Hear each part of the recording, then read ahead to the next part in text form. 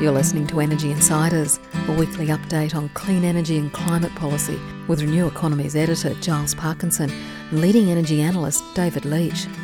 Energy Insiders is brought to you by SolarAy Energy, experts in solar PV, storage and monitoring, and Watt Watchers, providing super smart devices to monitor and manage energy use. Hello and welcome to this episode of Energy Insiders. My name is Giles Parkinson. I'm the editor of Renew Economy. Well, it's the second week of September and there's an awful lot of happening. We don't this week have David Leach. He's taken his Lycra and his bicycle and his credit card and is enjoying all the best that the Moselle Valley in Germany and France has to offer. But there's certainly a lot happening in Australia. Not only do we have the contrast between the federal government and the state governments in Canberra, they've basically decided that they're not going to do anything on climate or energy policy, yet we are seeing some remarkable developments in Victoria and South Australia. Today we do have an interview with the Energy Minister from South Australia, Dan van Holst Pellekaan. We also have analysis of the Victorian renewable auction results, which were really very exciting and announced on Tuesday, along with the two battery storage initiatives in those two states. But first, let's get to Canberra. Confirmation here that the Morrison government is really not going to do anything on climate and certainly nothing on energy policy. Prime Minister Morrison has said that they're not going to quit the Paris Climate Agreement, but effectively they will anyway because they've decided that they're actually not going to increase their already weak targets of 26 to 28% by 2030. So that basically means really just sticking a middle finger up to the international climate process and the whole international process at United Nations levels. The target that Australia currently has was part of the down payments that all countries were required to make. And then most countries were expected to lift these in the next couple of years, particularly in 2019. But Morrison has made it clear that if the coalition stays in power, that they will not be doing anything. Now, that's probably not surprising. Morrison is surrounded by climate skeptics and anti-renewable activists wherever he goes. They're on the back bench. They're in his ministry. They're in his own. They're in his own room. His chief of staff, as we said before, is a former 6.5-year veteran of the Minerals Council, where he was chief executive and then head of government lobbying at Rio Tinto. He is the new energy minister, as we said. Angus Taylor is a long-time anti-wind campaigner, and his environment minister, Melissa Price, is even doubting the climate science, as she was reported in the West during the week. I guess one bit of good news is that they've actually found a new energy source in Canberra, something called FDP, that's fair dinkum power. We think it might be renewable because it's basically supplied by hot air and a lot of bollocks. Really, we're talking here about coal power. This is their attempt at trying to jawbone prices down. They're quite intent on having new coal-fired generation. Angus Taylor last week was telling Alan Jones that there's way too much wind and solar in the grid, so he wants to do something about it. He's going to have to sit and watch while another 5 or 7 gigawatts of wind and solar gets added to the grid, but he's quite determined to have more feed income coal-fired generation added to the grid. Quite how he manages to do that is beyond belief, but there you go. But look, let's leave the Canberra politics aside, apart from mentioning that there is an attempt, as we wrote a couple of weeks ago, or last week actually, amongst some very frustrated business lobbies and other people to actually engage with Labor and the Labor states on where they go forward on energy policy and possibly the National Energy Guarantee, presuming and probably hoping that there is a change of government to come early next year when the election is held. It must be held by the end of May, but we don't know exactly when. But look, while Canberra is come to a crashing halt, the states are moving on, and it was fascinating to see in South Australia this last weekend. On Saturday, they announced the details of their $100 million scheme to provide subsidies, yes, that dirty word subsidies, to battery storage, to help with the installation of battery storage in 40,000 homes in South Australia. The interesting thing here is that since their win in the election, they've done a couple of tweaks to their plan. They've actually sort of graded it, so low-income households get a greater subsidy. They expect to pay up to $6,000 per installation at the start, but will rapidly decrease this as the cost of batteries come down. They've decided to make sure that all the batteries have capability to talk to each other and be controlled, so you get the prospect of having virtual power plants which act kind of like peaking generators and being able to deal with peak demand. Plus, they've also got $100 million from the Clean Energy Finance Corporation to provide low-interest loans or zero-interest loans to help people with the upfront cost of battery storage and rooftop solar. So look, we're fortunate enough to get the South Australian Energy Minister, Dan van Holst Pellekaan, on the phone, on his way in Canberra actually, to meet up with Angus Taylor. And here is what Minister Pellekaan had to say. Minister, thanks for joining the Energy Insiders podcast. Yeah, my pleasure. Thank you very much, Giles. Look, you've been in power for 6 months now and you've unveiled the details of the long-awaited home battery scheme. What have you decided and why have you decided on some of the key design aspects?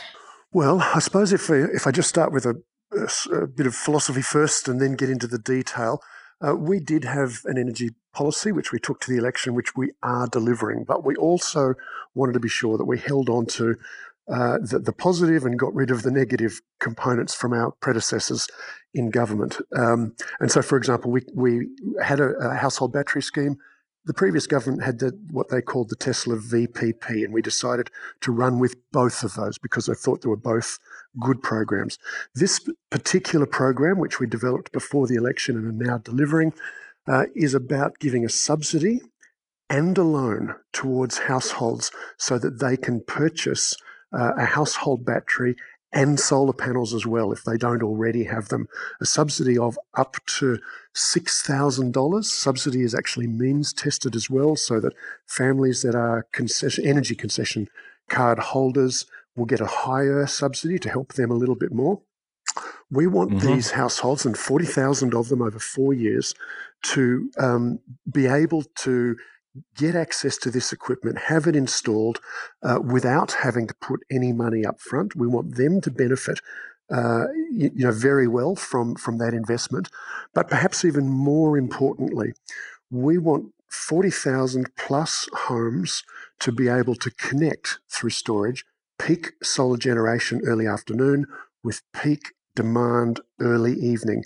And when they can do that, then every other electricity consumer in the state benefits as well, because we will have taken 40+ thousand households off the grid at peak demand time. That takes pressure off the grid, that reduces prices, and everybody else gets a better deal as well.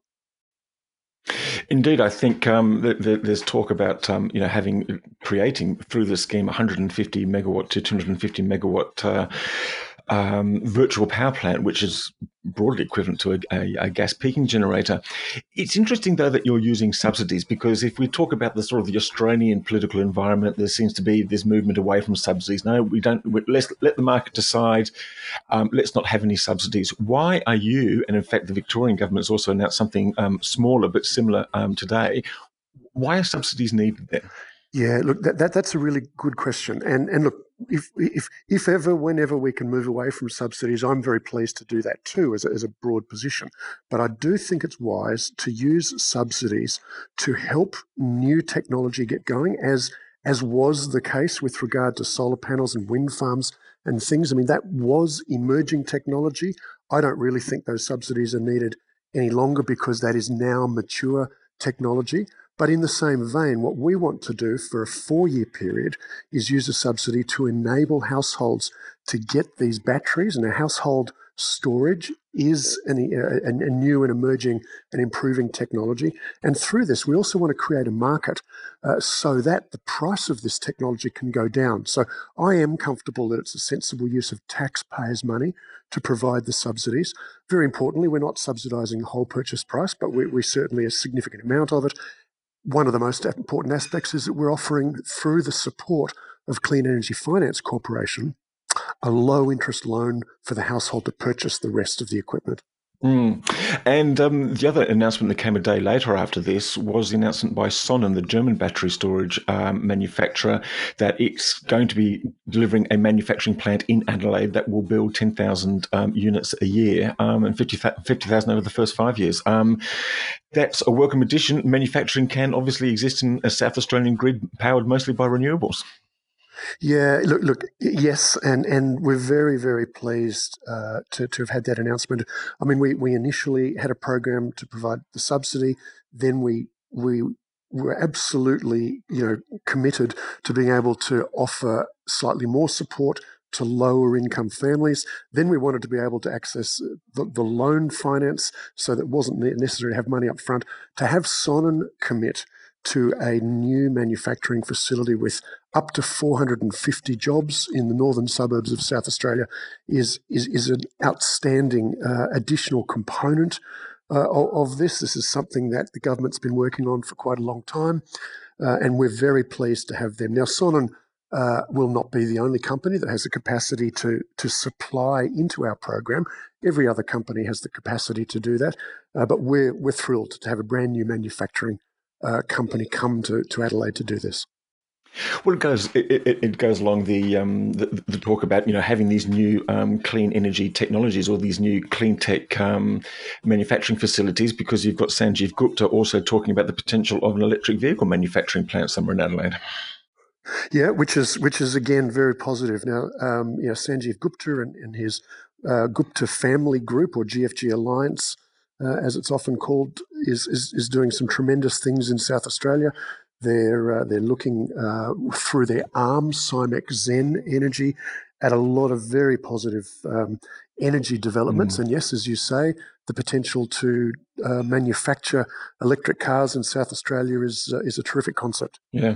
Just going back to the battery storage facility, how essential was it in the terms of South Australia's electricity grid outlook? Because we know that South Australia now is more than 50% basically wind and solar. It's heading towards about 70% with the projects that are being committed already. You've got Sanjeev Gupta talking about another gigawatt of solar plus storage. So it was interesting to see in the Australian Energy Market Operator recent plan suggesting that by 2025, the state's actually going to get pretty close to sourcing the equivalent of 100% of its demand through wind and solar. Now, you're acting by building another interconnector, which will enable the state, I presume, to be able to export at times of surplus capacity and import when there's a bit of a shortfall. But it's also that battery storage behind the meter is also quite crucial, just to orchestrate that behind the meter, because there's an awful lot of rooftop solar in South Australia, and within a few years, it may actually be generating the equivalent of state demand. Yeah, look, it's forecast to be generating the equivalent of state demand for very short periods of time, and that is something that we do need to address. But look, those sorts of renewable energy generation figures from are fantastic, absolutely outstanding. But a key difference between the Marshall Liberal government and the previous Labor government is with regard to harnessing that generation. In South Australia, we are outstandingly good at making electricity from sun and wind, and we all know it, we all agree, and we all think it's fantastic. But until that can be delivered on demand when consumers, whether it be the small household or the large business, needs it, we haven't actually achieved that much. So we're about harnessing that renewable energy. We have very high penetration, and I'm very comfortable with that, but we must be able to harness it at the household level and at the grid scale level. And that's exactly what our energy plan is intended to do, will do. And this announcement with regard to the household batteries is a key part of that, and we'll have more to say about grid scale storage very soon. Can I just ask you about the federal political environment at the moment? We've heard from the federal government, yeah, of course. The coalition government, that the NEG is effectively dead. Are you disappointed with that? And what's your next move? There's talk about the states getting together maybe and talking with business groups and other stakeholders to try and achieve or retrieve some part at least of that guarantee. Yeah. Well, look, I don't think it's going to blow anybody's mind that really all of us were frustrated by what we saw in Canberra a couple of weeks ago, regardless of people's political preferences. That was a frustrating period. From a South Australian energy perspective, I think that we were very close to getting national agreement on energy policy, which is something that we need. So disappointing that we didn't reach it. I'm optimistic that we will still reach it. I've had discussions, and I've got a meeting today, in fact, with new Federal Energy Minister Angus Taylor. This is something that I think everybody understands that we must achieve soon, and I will certainly put South Australia's position forward, very strongly with regard to those discussions with other states and the federal government. We do need that national policy so that investors have some certainty, so that investors, regardless of whatever generation or transmission or any other investment they might make, so that they have some security that they can place their money where they know the equipment is going to be used and they can get a return. And without that, consumers have nothing. If we don't have generation, if we don't have transmission and distribution and on, consumers don't have electricity. And what will you be proposing to Mr. Taylor today? Is this just looking at the reliability component of the guarantee then? Well, in South Australia, we are, as we've just discussed a few minutes ago, well ahead of the rest of the nation with regard to renewable energy penetration and reduction in emissions. So that's incredibly important, but it's not our pressure point. So certainly reliability and driving prices down is going to be the core of the conversation today. Minister, thanks for joining us. My pleasure. Thank you, Giles. And that was the South Australian Energy Minister, Dan Van Holst-Pellekaan. I do wish to point out that the South Australian government is a Liberal government, it's a coalition government, it's a Conservative government, but you've just heard the Minister talking about all the possibilities with renewables and storage and the way forward, and pretty excited about the new manufacturing industries that they're going to get with the source of energy, which apparently is supposed to destroy all such things. Well, it was interesting, 2 days after the South Australia... I should also point out that a day after the South Australian announcement, Sonnen, the German battery storage maker, came out to confirm its plans to build a manufacturing facility, as we mentioned in the interview. We do have an interview with Christoph Ostermann. He is the founder and CEO of Sonnen, and you'll be able to listen to that when we produce our Solar Insiders podcast, which will be Wednesday or Thursday, so please look out for that. So it wasn't just South Australia talking about subsidies for battery storage, it was also Victoria. Victoria on Tuesday announced a slightly smaller scheme, 10,000 homes, $40 million of funds, once again about half of the upfront cost, up to about $4,800, scaling downwards. This follows their previously announced scheme that we talked about a couple of weeks ago, which was to provide upfront rebates and zero interest loans for 650,000 homes over the next 10 years to install rooftop solar based around 4 kilowatts on each rooftop. That would add a massive 2.6 gigawatts of rooftop solar to the Victorian grid, which is really quite exciting. So that battery storage is a welcome announcement. Also comes with their solar hot water incentive scheme, so things moving there. And look, it shouldn't go unremarked that this is a pre-election bid. They are going to the polls in November, so the battery storage component will be subject to the Victorian Labor government being re-elected. And I think it's a reasonably close run thing at the moment, even though the Victorian coalition remains dead set against anything renewables or even climate, much like their federal partners. Now, look, the other interesting thing to talk about is the Victorian Renewable Energy Auction.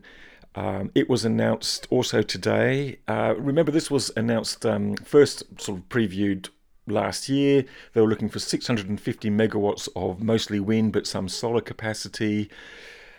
The results have finally come out. The results were so good and the offers so cheap that Victoria has actually decided to contract 928 megawatts of large-scale wind and solar. There's 3 wind farms, including the Dundonna Wind Farm, which is 336 megawatts, and the Mortlake South Wind Farm, which is 157 megawatts, which will also have battery storage. And there's 3 solar farms varying from about 34 megawatts to 160 megawatts. So that's a pretty exciting development. Now, look, what's really interesting about this scheme is that it's a really clever design. It's run on basically 3 components. So the assumed price for the electricity for the wind generation was $56 a megawatt hour. Now, if you think about Victorian wholesale prices, they've been running at about $90 to $100 a megawatt hour. So the way the contract for difference works is that if the price stays above the strike price, that $56 a megawatt hour for the wind farms, that means that excess money that those wind farms receive will actually be paid back to the Victorian government. So the Victorian government actually gets paid for these wind farms to be built and started operating. If the Victorian wholesale electricity price falls to $56 a megawatt hour, then it's a revenue neutral thing. It costs the Victorian government nothing and it costs consumers nothing. But good news is wholesale prices have been brought down to that level. If the wholesale price actually falls below $56 a megawatt hour, which everyone would really like because that means it's really, really cheap prices, then Victoria government does have to make up the difference to make sure that these wind farms get the $56 that they contracted to get. But here's the really interesting thing. It seems as that those wind farms, the competition in the auction came around about a revenue cap. So the wind farms were sort of saying, that's where the competition came. So some wind farms might have said, well, we'll just put a cap on that contract and those payments of, say, $50 million or $100 million or $150 million. Whatever the sum is, we don't actually know, but we're going to try and find out. But what that means is that the Victorian government has actually brought in nearly a gigawatt of new renewable energy. It will bring down the prices. If it brings down the prices too far, then its exposure to those fallen prices will be limited and capped. So it's really remarkable, a remarkably clever thing that they've constructed here. It's an advance on the ACT government scheme, which had a similar contract for difference, which basically meant that it would benefit if prices remained high, but it had to make up the payments if prices actually went down. But it's probably even cleverer than that because it does produce this cap.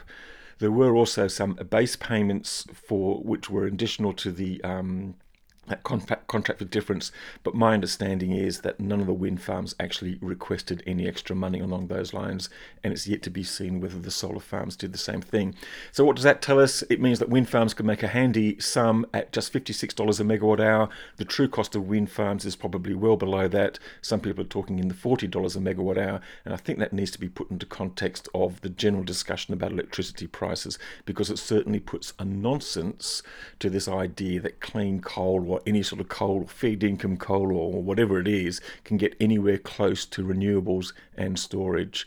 And I think with these further auctions and some storage auctions coming along, hopefully sometime soon with Queensland and the Renewables 400 auction, then we're actually going to see the hard evidence that wind and solar plus storage, making it fully dispatchable, as we have seen in the US in recent auctions, are going to be far, far cheaper than anything that the fossil fuel boys can offer. So look, that's that. 3 big pieces of news, complete inaction and idiocy and stupidity in Canberra, followed by some really interesting initiatives from the state governments, a coalition state government in South Australia, which is heading towards 100% renewables by 2025. That at least is the assessment of the Australian Energy Market Operator, and the Victorian government with the Labor government there pushing towards 40% by 2025. But probably with results like this, getting there a lot earlier. So look, we hope to have some more for your podcast next week. Please also check into the Solar Insiders podcast. That will have the Solar interview plus more news with Nigel Morris. Also take note of the Driven podcast. This is the podcast that goes with our electric vehicle website. This week we had Alan Finkel, the chief scientist, on there talking about his love and interest in electric vehicles and also his view about the hydrogen economy. And he had some interesting things to say about charging patterns and how electric vehicles and their immense amount of storage, if you think of 50% of the fleet going electric, and what that may or may not be able to contribute to the electricity grid. I'd just like to finish by thanking our sponsors, which are Solaray Energy and Watt Watchers, both long-time sponsors of this podcast. We do appreciate their support, and I hope you do too. And thanks for listening. Bye for now. Energy Insiders was brought to you by Solaray Energy, leading innovators of smarter energy management technology. Experts in solar PV, storage and monitoring, they're the smart choice for consumers and business. Visit solaray.com.au and secure your energy future today. Energy Insiders was also brought to you by WattWatchers, makers of ultra-smart devices to manage electricity use and costs, accurately monitor and control electrical circuits over the internet in real time. Visit wattwatchers.com.au and take control of your energy use.